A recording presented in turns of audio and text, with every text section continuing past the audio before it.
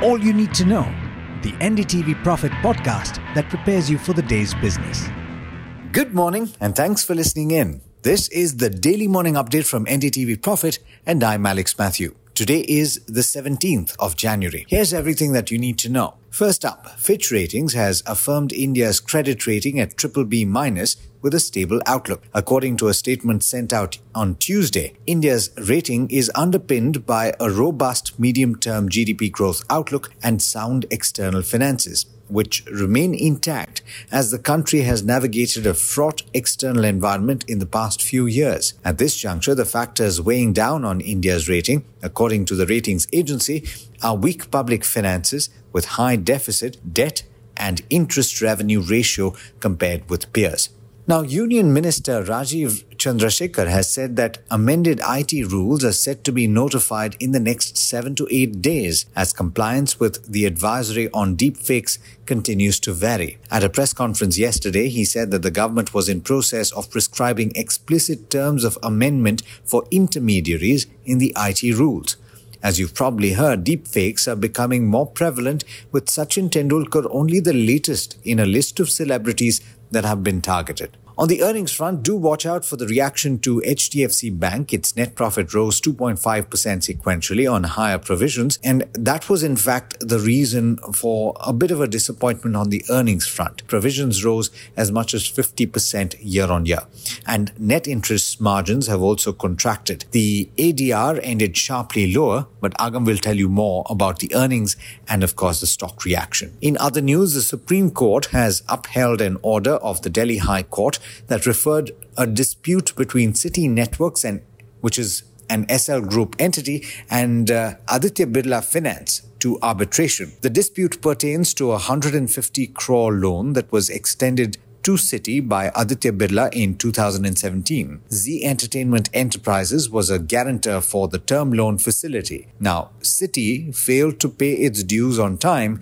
which prompted Aditya Birla to move the High Court, and Zee was tagged as a party to the arbitration proceedings by the High Court after City defaulted on its loan obligations. That was based on an argument that City and Zee were part of a single economic entity, which was a stance that Zee opposed, since it was not a signatory to the proceedings. But the Supreme Court has held that it is not necessary for a person or an entity to be a signatory to an arbitration agreement in order to be bound by it.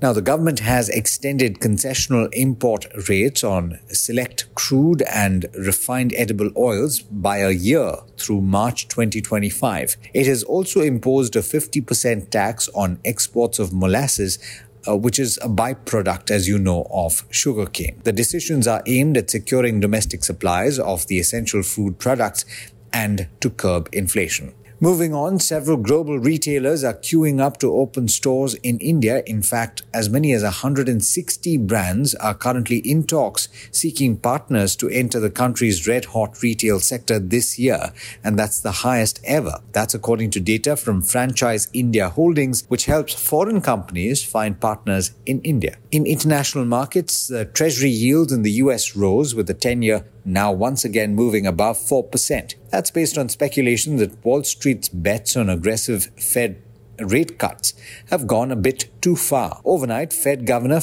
Christopher Waller appeared to push back against market expectations for as many as 6 rate cuts this year. He was speaking in Washington, D.C. when he said that with economic activity and labor markets in good shape and inflation coming down gradually to 2%, he sees no reason to move as quickly or cut as rapidly as in the past. Now, Wall Street saw selling pressure, with the 3 benchmark indices all losing ground.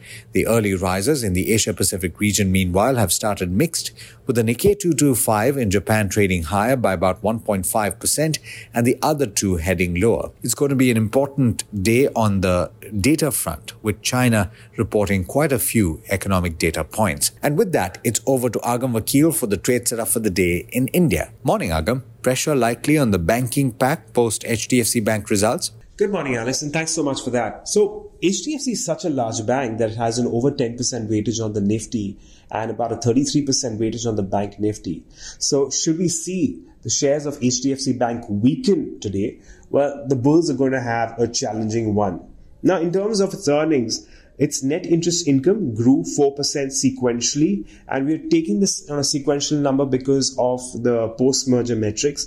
And while the gross NPA and the net NPA numbers did come off sequentially, provisioning has risen 30% quarter on quarter. And that's the reason why we're looking at a little bit of pressure when it comes to its profitability and EPS specifically in this case. Now, on account of this, at least the American depository receipts of HDFC Bank are down by as much as 7%. And that's the reason why we're expecting some amount of weakness, at least in open. We move on, talk beyond HDFC, where we do have L&T Technology Services, where the earnings were largely in line with expectations. Revenues rose 1.5% sequentially, and margins also expanded about 10 basis points at around 17.2%. ICICI Lombard had a relatively stronger quarter, where we did see the income rise around 13.5% year on year and net profit rising as much as 22.4% year on year. Now, in terms of earnings today, we're keeping an eye on Asian Paints and LTI Mindtree. These two earnings will be from the Nifty 50. And looking just beyond, we also have earnings from ICICI Prudential that should give you more on the trend as far as the insurance sector is concerned. And beyond earnings, we're keeping an eye on two stocks particularly. PNC Infratech for yet another day, where we understand the company's received a letter of award for the road construction project worth 1,174 odd crores in Bhopal, Madhya Pradesh. And GMR Airports, where the company has reported total passenger traffic at airports at 1.1 crore, up 15.3% year on year. And we've seen about 8.3% growth when it comes to aircraft movement at airports at around 68,000 odd. Now, these are largely the stocks that we are going to be watching out for, not only on account of earnings, but also on the news and developments, and plenty else to keep an eye on as well.